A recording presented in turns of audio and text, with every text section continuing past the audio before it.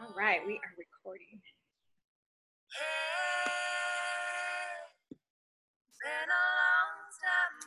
Hello, friends out there in Heart and Hustle land. I am your tribal hostess, Paulette Reese Denis.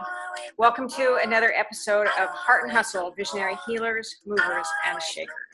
So excited to have my guest, Beth Love, with me today. And we need to talk about good things like food. Food, one of my favorite subjects. Good. Welcome. How are you, Beth? I'm excellent today, Paulette. Thank you so much for having me on your show. I'm super excited. Me too. I'm so excited. We are listening to a little Rising Appalachia here in the background. The song is called An Invitation. And I really love them, and great harmonies. And I don't want to wait no more is what she's saying. So I'm gonna fade her out so we can get on with this juicy little tidbit of conversation. All right, we got that going. So Beth's website is called Tastes Like Love. And I think that is just delicious right there. So why don't you tell us a little bit about what's going on? What do you do? What is this Taste Like Love? Okay, I'll start there with Tastes Like Love. Well, I do a number of different things, but one of the principles I write about in my book, I write about the 6 guiding principles for fabulous flavor. And the first principle is that energy has a taste. And I absolutely believe that whatever we do, that the energy that we bring to it leaves an imprint in the final product. And it's certainly so with cooking and with so many other things. And so I like to bring love to everything I'm doing so that the final product will taste like love. Awesome. That is fantastic. And I so believe that. I so believe that. And if you cook with love, I mean, you can taste it. Yeah. And you take the time and you eat with love. Everything you do with love, right? Everything. Right. Yeah, and the reverse is true as well. If you come into the kitchen and you've got this cloud of black energy around you and you're just like in a really foul mood, I don't think that makes the food taste very good. Yeah. Leave the kitchen now. Yeah, or chop a ton of vegetables to get your rage out so that you can then show up with love. I have done that, I must say. Chop with hostility. Oh my God. Intentional rage release. There you go. Yeah, it's a whole new thing. And so what you've been on this path for a long time. Yeah. You're a plant-based nutritionist, coach. Yeah, well, I actually have had a very varied life. This is my 5th career, but I've been studying about and implementing whole foods diet, whole foods lifestyle for many decades, and the last 2 decades focused entirely on whole plant foods. Mm-hmm. And it was a sort of a side thing or a hobby for quite a while. But a couple of years ago, I felt a call to leave my previous work, which was I was a founder of a New Thought church, and I was in leadership there for almost 20 years.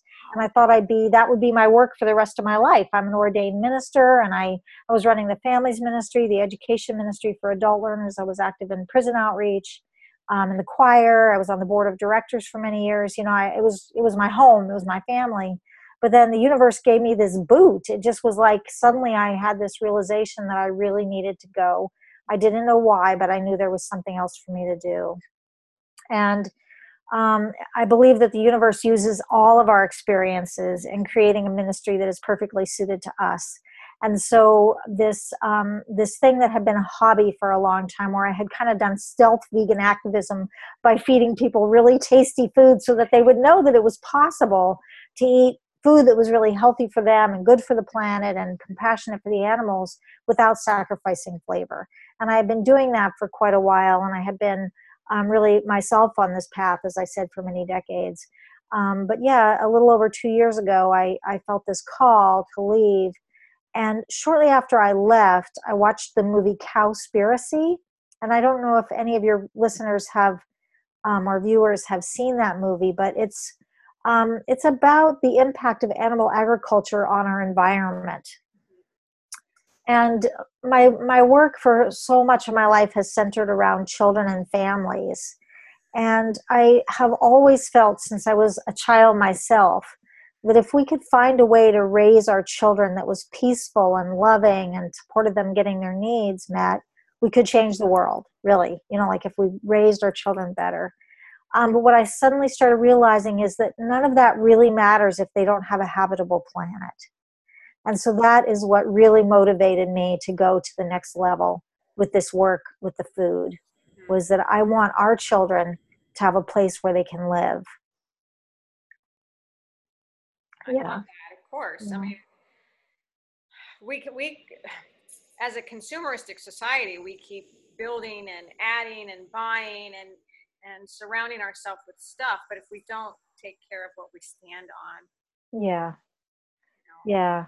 I really believe that, both our body temples and this beautiful earth that we have been given are gifts that are worthy of really great stewardship, that it's our responsibility to be good stewards.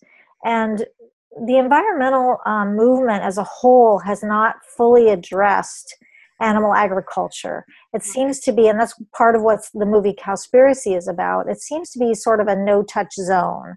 Like it's more palatable to talk about energy and transportation and their impact on the environment than it is about animal agriculture. But those sectors are not as destructive as animal agriculture. Animal agriculture is the leading cause of climate change. It's the leading cause, or one of the leading causes, of deforestation, as forests are cut down to make room for raising beef in the Amazon or raising crops to feed the beef. It's the leading cause of the depletion of our worldwide fisheries, of pollution in the air, of the water, of soil erosion. And I mean, really, if we don't shift this soon, we're on a course that I don't know what's going to happen, but it isn't very pretty. So I wrote this book, Sensational Salads to Cool the Earth, because I think climate change is one of the biggest issues that's pressing us in our time. And so, the more plants we eat, the more we're contributing to the cooling of the earth. And what's really exciting, I mean, like, we can get in a real bad downer around all this environmental destruction or political destruction, whatever. But when there's solutions, when there's ways that we can empower ourselves to make a difference, that's really exciting. Right. And what's really exciting when it comes to climate change is that the climate, the greenhouse gases that are released through animal agriculture, there is some carbon dioxide. Certainly that's an issue with animal agriculture, but methane, nitrous oxide, black soot, those are the primary drivers of climate change that animal agriculture is producing. They're more potent as greenhouse gases than carbon dioxide, in some cases hundreds of times more potent in terms of their warming potential. But the good news is they move out of the atmosphere much faster. So while if we change all of our transportation and our fuel use and our energy, like if we change all that up today, it's still not really clear whether we're going to make a difference in time, because carbon dioxide takes so long to come out of the atmosphere. But the black soot is gone. The black soot that's released when they burn the Amazon, that's gone in a few days.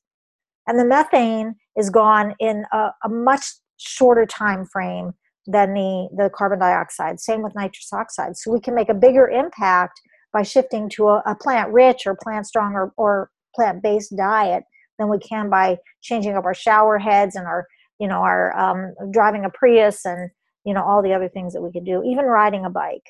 Mm-hmm. Yeah, that's good. That's really good. And I think that a lot of people just don't want to look at that. They don't want to address that. They don't want to. I mean, I've been vegetarian for 17 years and vegan pretty much this past year. And good for you. I had a vegetarian wine bar for a while in the middle of a hunting village. So that was very interesting. But they don't want to make changes. They don't want to do those changes. They were brought up on hamburgers. Yeah. And they don't want to think about it because they're not out there, killing the creatures or doing the farming or whatever, because it's easy to just buy the food in the store. And they don't want to make change. And so, but when like in my restaurant, for instance, and I'm sure you found this too, I would just serve them really good food. Yeah. Made with love. That's great. And they'd be like, wow, this is really great. I'll be back tomorrow. That's great. You That's know, great. or Yeah. then it was, Paulette, please teach us how to cook something. Right. Yeah. Yeah, I get calls for that too. So that's part of what I'm doing now is teaching people to cook and teaching people to change their diet. I've really been focusing a lot on health too, because what drove me to shift gears and take on this new path um, was the environment and my care for the children of the world and wanting them to have a place. But as I started relearning the health things that, you know, I had studied when I was a kid, a geeky kid, and my mom first turned us on to vegetarianism, you know, and really coming to the understanding that it's really clear that the same thing is killing almost everybody in the United States and increasingly around the world as they follow our lead. It's the exact same thing that's killing almost everybody, and it's what's on the end of our fork. So, you know, it's like I was talking to people about how we can choose to put something different on the end of our fork. And it's not just that what's on the end of most people's forks is killing them, but it's taking away our health and vitality for the last 5, 10, 15, 20 or more years of our lives. You know, we're living a lot longer, but that's because of stents and bypass operations and medication. It's not a high quality of life.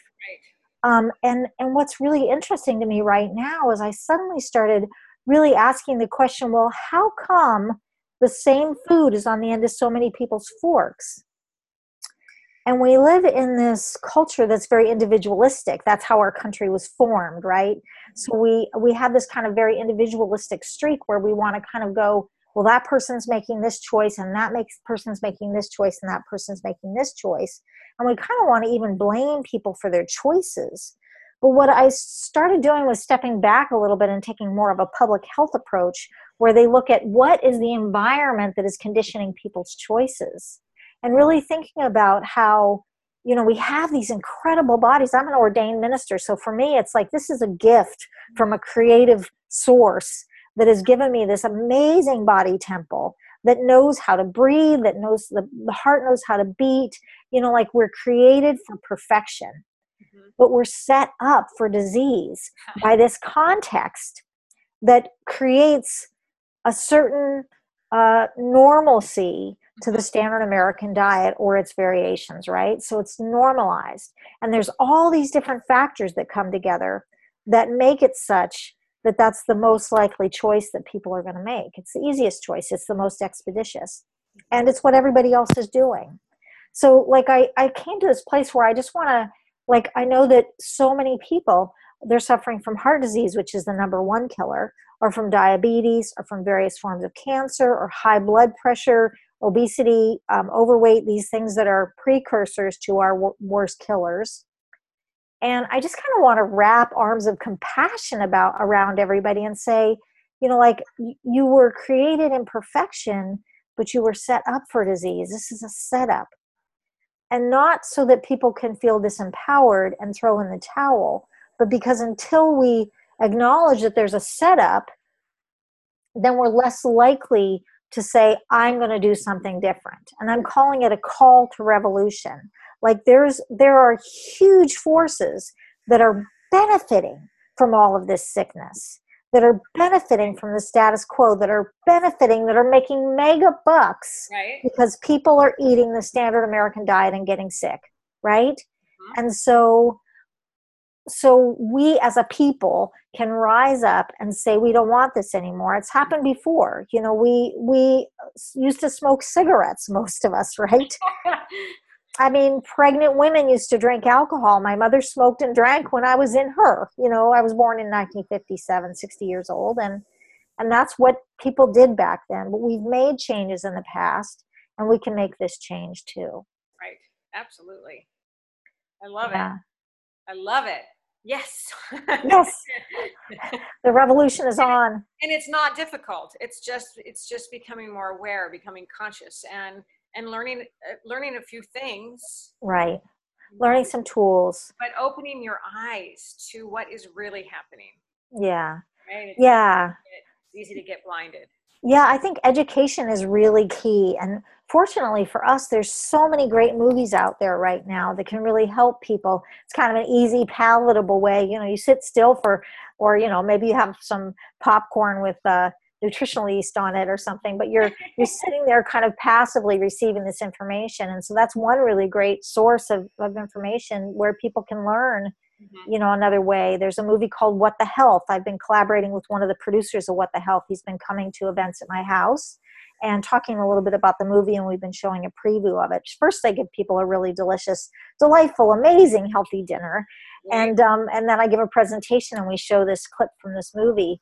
And it really breaks down a lot of the myths that we're operating under. You know, there are these huge forces, like I said, the meat and dairy industries, the Congress people, the different legislators that are in the pocket of the meat and dairy industry, the scientists that are getting their money to do research to come up with certain conclusions, the pharmaceutical companies, the medical industry, the purveyors of fad diets, you know, like this whole fad diet around like low carb, you know, and making carbs, which are inherently very healthy and essential for health, whole carb foods, making them bad. You know, like there are people that are making a lot of money. And so, you know, What the Health breaks down some of those myths. And Forks Over Knives is another great one. There's a lot of really great movies out there about health. Great. Yeah. And then of course, you know, Cowspiracy, if you're interested in the environmental aspects. And I also really love books, and I think there's a lot out in books. This is one I want to share, Meatonomics. Oh, I haven't seen that. Yeah, Meatonomics. David Robinson Simon, he breaks down all of the costs that are hidden, the hidden costs of the animal agriculture, of meat, dairy, eggs, and fish.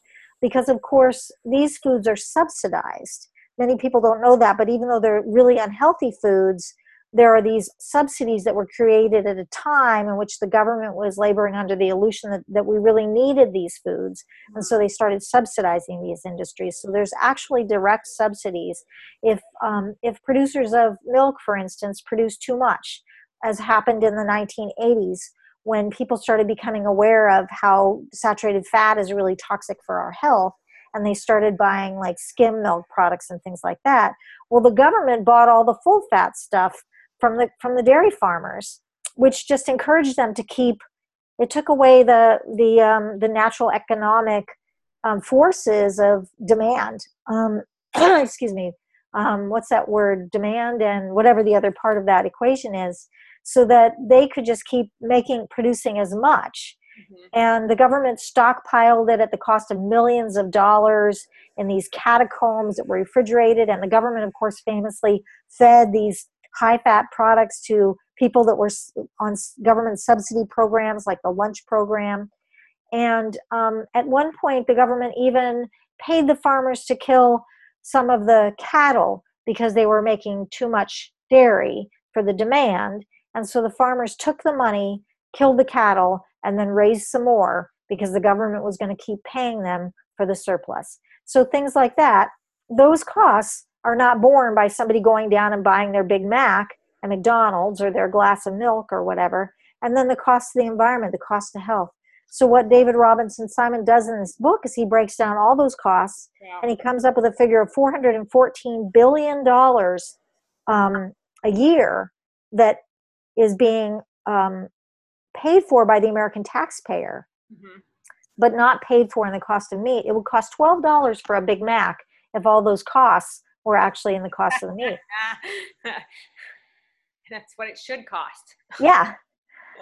And if it did cost that much, then consumption levels would go down, which would help people's health and help the planet, and of course help the animals. Buy it for 99 cents or whatever. Right. Exactly. Yeah.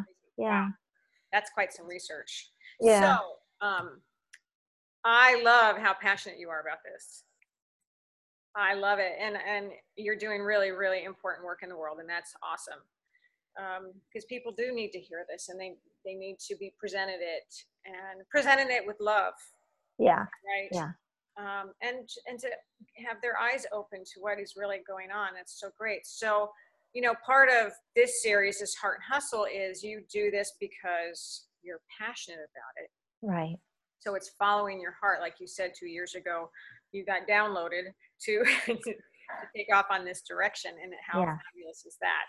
Yeah. And what has been, for you as an entrepreneur, what has been some of your obstacles, your hustle, that you've had to get your book out or to get where you are today? Yeah, thank you. Yeah, well, first of all, I was in a church. I was in leadership in a church, and before that, I was running nonprofit organizations. I've been in nonprofit all my adult life, um, with the exception of certain summers when I would take a summer job or something. So business was entirely a new animal to me, and so I really, I didn't even know where to start. And that's, you met me through Thrive Academy, and that's one of the reasons I signed up for Thrive, because I needed to learn about business. So that, first of all, was just like how do I do this?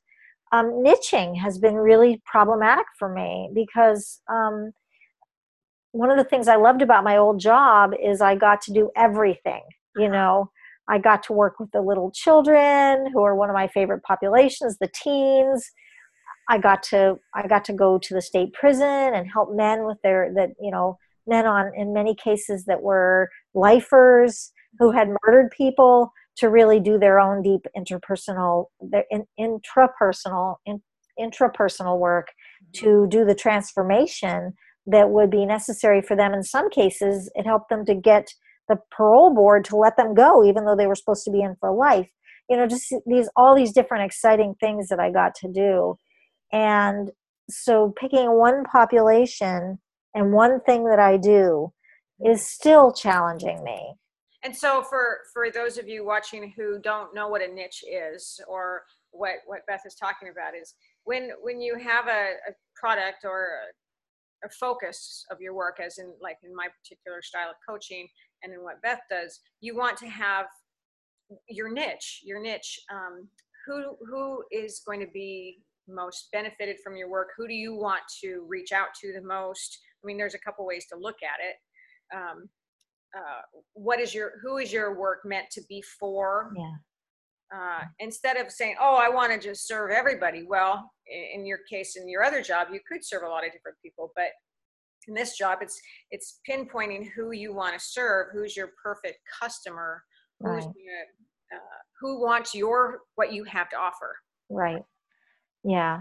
So that's been an ongoing challenge. And when I first left my faith community and my job, I had two niches, Mm-hmm. and that proved to be pretty challenging. And because it required two websites and two newsletters and et cetera, et cetera. So, so as far as I've gotten down now, is like the primary people that I'm excited about working with are people who are dealing with either significant health challenges or who have risk factors for disease, and realize that what they're eating is not helping, and they want to find another way to eat.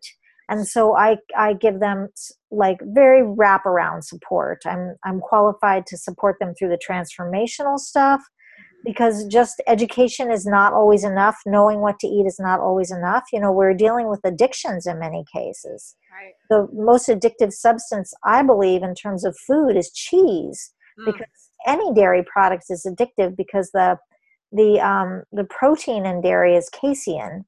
And when you digest casein, it turns into casomorphins, which attach to the opiate receptors in your brain, the same receptors that heroin and other opiates attach to. So like if you are just feeding it a little bit, like, well, I'll just cut back, but you continue to eat a little, like then when you say, I'm just going to eat that one piece of pizza, you can't. You physiologically cannot eat just that one piece of pizza. Wow, I never thought about addicting, but there you go, people. Yeah, so I can help people with transforming their addictions. I can help them, give them really practical skills for how to make really delicious food that's not only super healthy for your body, but also helpful for the planet and all life kind. And I can, just kind of whatever they need, I can give them recipes, meal plans, support with how you use the knife, the energetic aspects, the prayer, so that's kind of one of the things that really excites me the most. That's what I've been doing for the most part. I'm kind of in another transition. I feel like this last 2 years has been, you know how when you're in a relationship, sometimes you pop a very, very long-term relationship, sometimes you pop out of it and you pop into a rebound relationship, which in many cases serves you and helps you learn something, helps you grow, and might be really sweet, but it's not your next long-term. And I kind of feel like I've been in this rebound relationship after leaving my faith community. Uh-huh. And doing a lot of work one-on-one with people and with small groups. I had a 30-day health challenge that I've just run 4 rounds of, where people could prove to themselves in 30 days the changes in their health by adopting a whole food plant-based diet. I mean, I had people losing weight and having their cholesterol levels go down, their blood sugar equalize, it's all kinds of great stuff.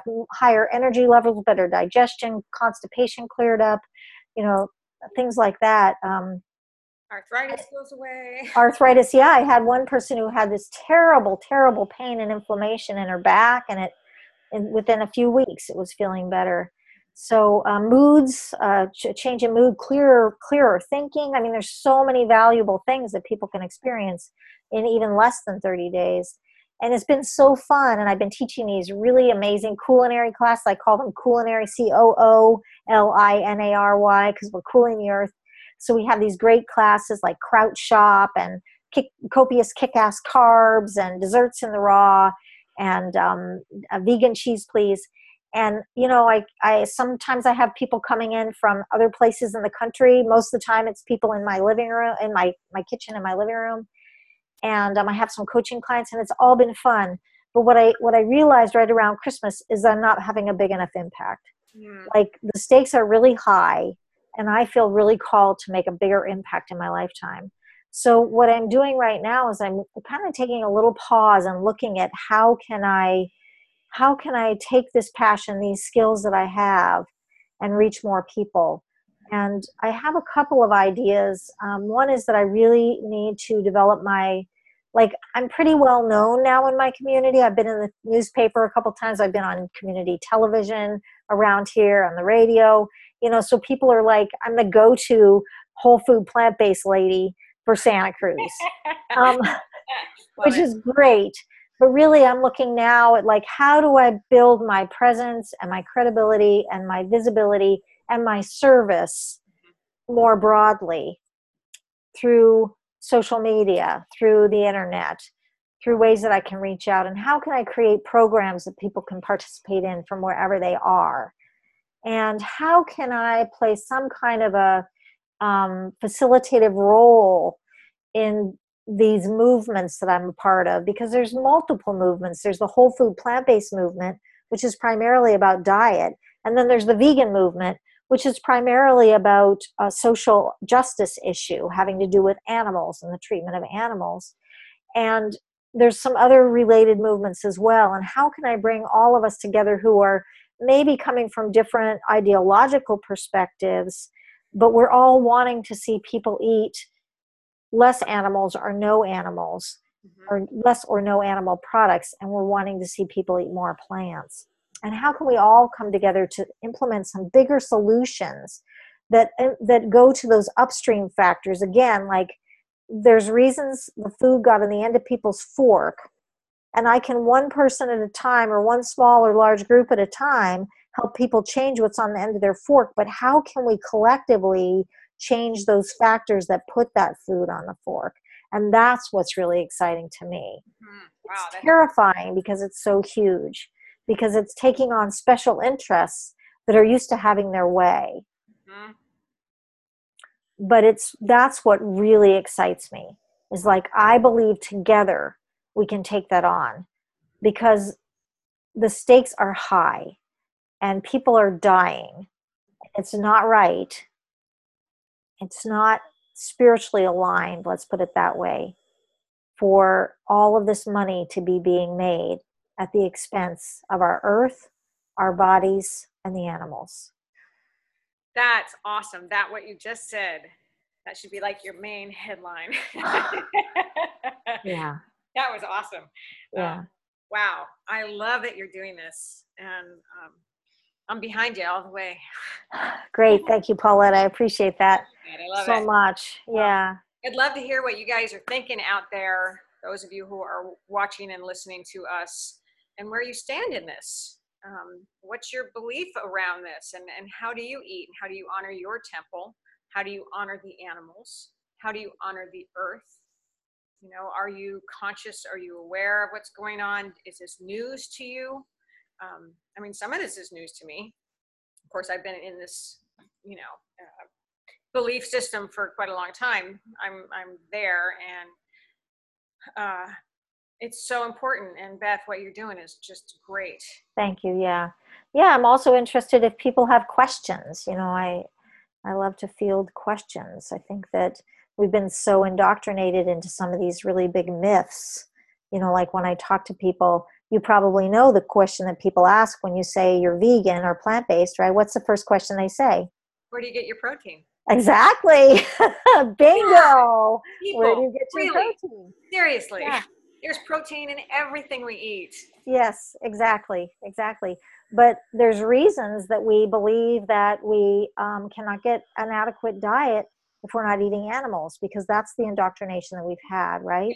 That's what people tell us. That's what we've been taught. Because there was when protein was first discovered, it was realized that it was the substance that our bodies were made out of, that our muscle tissue is made out of protein. So there was this assumption that hasn't proved to be scientifically correct, but has proved to be very destructive in terms of human health, that because we're made out of protein, we need to eat a lot of protein.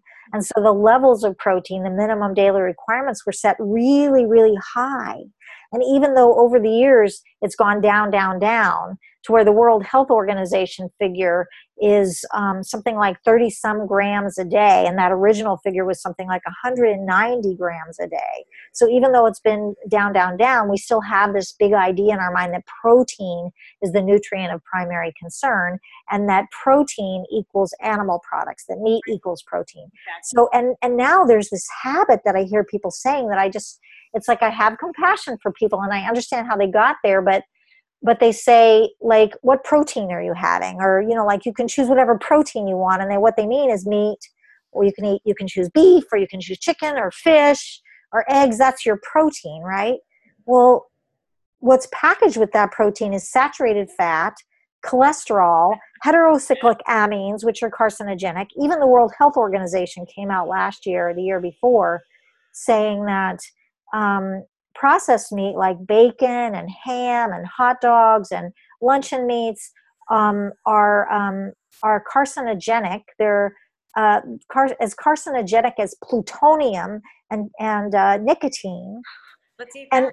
And red meat is also, the World Health Organization said, is carcinogenic. So there's all this stuff in there. It's not just protein. It's protein, saturated fat, cholesterol, toxins, antibiotics, hormones, all this stuff, none of which is good for human health. And even the protein, animal protein, not just animal products, but animal protein, an increased consumption of animal protein is associated with several types of cancers in many studies. So in the case of dairy protein, is highly addictive. So we've been brainwashed, and yet it's very persistent. I noticed myself, even like up until recently, maybe a couple of years ago, I would sit down at the table and I would look at my plate and I would go, is there enough protein on here? Like, maybe I need to put some hemp seeds on here or whatever. You know, like, it's really thick, this indoctrination.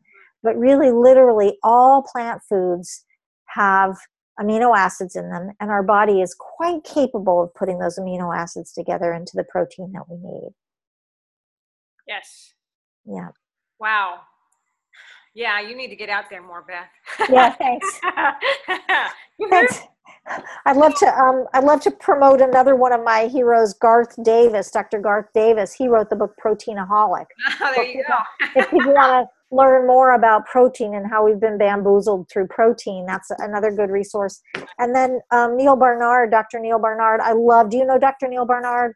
He wrote the foreword to my book, and he's one of the best known experts in the field of plant-based nutrition. And he does research into diabetes, original research and things like that. And this is his latest book, The Cheese Trap. And he talks about how cheese is addictive. And he's written many books, and all of them are super highly readable. Really Have good. you, I'm sure you have, Rich Roll? Do you know Rich Roll? I do. He's I'm not as familiar with him. He's he's vegan and super athlete. And so he talks a That's lot right. about That's how coming back to it. Yeah. you can be this super great athlete, hiker, Right. mountain, whatever, and still be vegan and still be strong and super healthy and even more. Right. Right. I love his podcasts. I love who he Yeah. interviews too. So there's lots of good stuff that's really coming out. Oh yeah. It's really the movement is moving. And yeah. The athlete thing. I mean, there's this parkour star. I can't remember his name, but he's on this 80-10-10 raw food diet. That's a very specific diet. It's 80% carbohydrates, 10% fat, 10% protein. And most of the people on the raw variation of the 80-10-10 are endurance athletes, or parkour. That's the one where they're leaping off buildings and flipping over and all that stuff. He's got all this muscle, right? And he's eating mostly fruit. I mean, his diet is mostly fruit. And people are saying, well, I need to be big and strong. I need energy. Right. And it's like, what are the biggest, strongest mammals on the face of the earth? What are the biggest, strongest mammals on the face of the earth? Elephants. Elephants, yeah. Herbivores, plant eaters. Yeah. Giraffes, hippopotamus. They're getting all of their energy from plants. And it's kind of common in our movement to say, skip the middle animal. Mm-hmm. Eat the plants yourself. It's healthier for your body, better for the earth. Great. Yeah. So show your book one more time. Okay, here's my book. It's buried in this pile of books. Sensational Salads to Cool the Earth. It's in the Taste Like Love series. I'm working on the second one right now, which is Desserts in the Raw. Awesome. Yeah. And is that available through your site or on Amazon or? Yeah, Amazon or any online retailer should have it. People in the Santa Cruz area can get it directly from me, and I can sign it for them. Nice. But other than that, any online retailer should have it. Great. I noticed on Amazon they had a deal. They were selling it. They had 16 copies that were cheaper than I can get it myself. They were under $6 a piece, and I'm like, they were new. I'm like, how are they doing that? I want to talk to my print and distribution partner and find out how come Amazon can get it cheaper than me. But well, and I have a free gift that's several recipes from this book, as well as recipes from the upcoming books. And it's like a little sampler that people can get by signing up for my mailing list. Nice. Well, I want you to cook for me, and I'll cook for you. Okay, great. Yeah. Well, maybe at one of these Thrive events. Yeah. Get together and make some food. That'd be fun. So anyway, so you friends out there, you can sign up on Beth's website and get information on her book and are you doing a weekly blog or? Yes, I am. I missed last week because I was out of town visiting my dad, but I have committed to blogging weekly. Awesome. And and I'm working on some other ways to get the word out there. I haven't figured out my strategic plan yet, but that's what I'm working on. I might have some ideas for you. Okay, great. I've been doing a lot of that for a long time. So wonderful. Okay, so thank you. Thank you, Paulette, for being here, and thanks for doing what you do. And I can't wait to see what you do next. That's going to be just really good. And thank you, everyone out there in Heart and Hustle Land. Again, Beth Love, and I am Paulette Reese-Denis, your tribal hostess. Movement, Momentum, and Magic is my transformational lifestyle coaching name. I am here for you. And thank you for being part of this series and for listening into this episode. Let us know what you think. Absolutely. And I will make sure to give you all of Beth's links so you can go over and join her on the crusade or the revolution. The revolution. Woo! Love it. All right. Thanks for being here. Until next time, I'm going to put this Raising Appalachia song back on for us. Thank you so much, Paulette. Really appreciate you having me on your show. So great to have you. And I'll see you soon. All right, everybody. Thank you so much.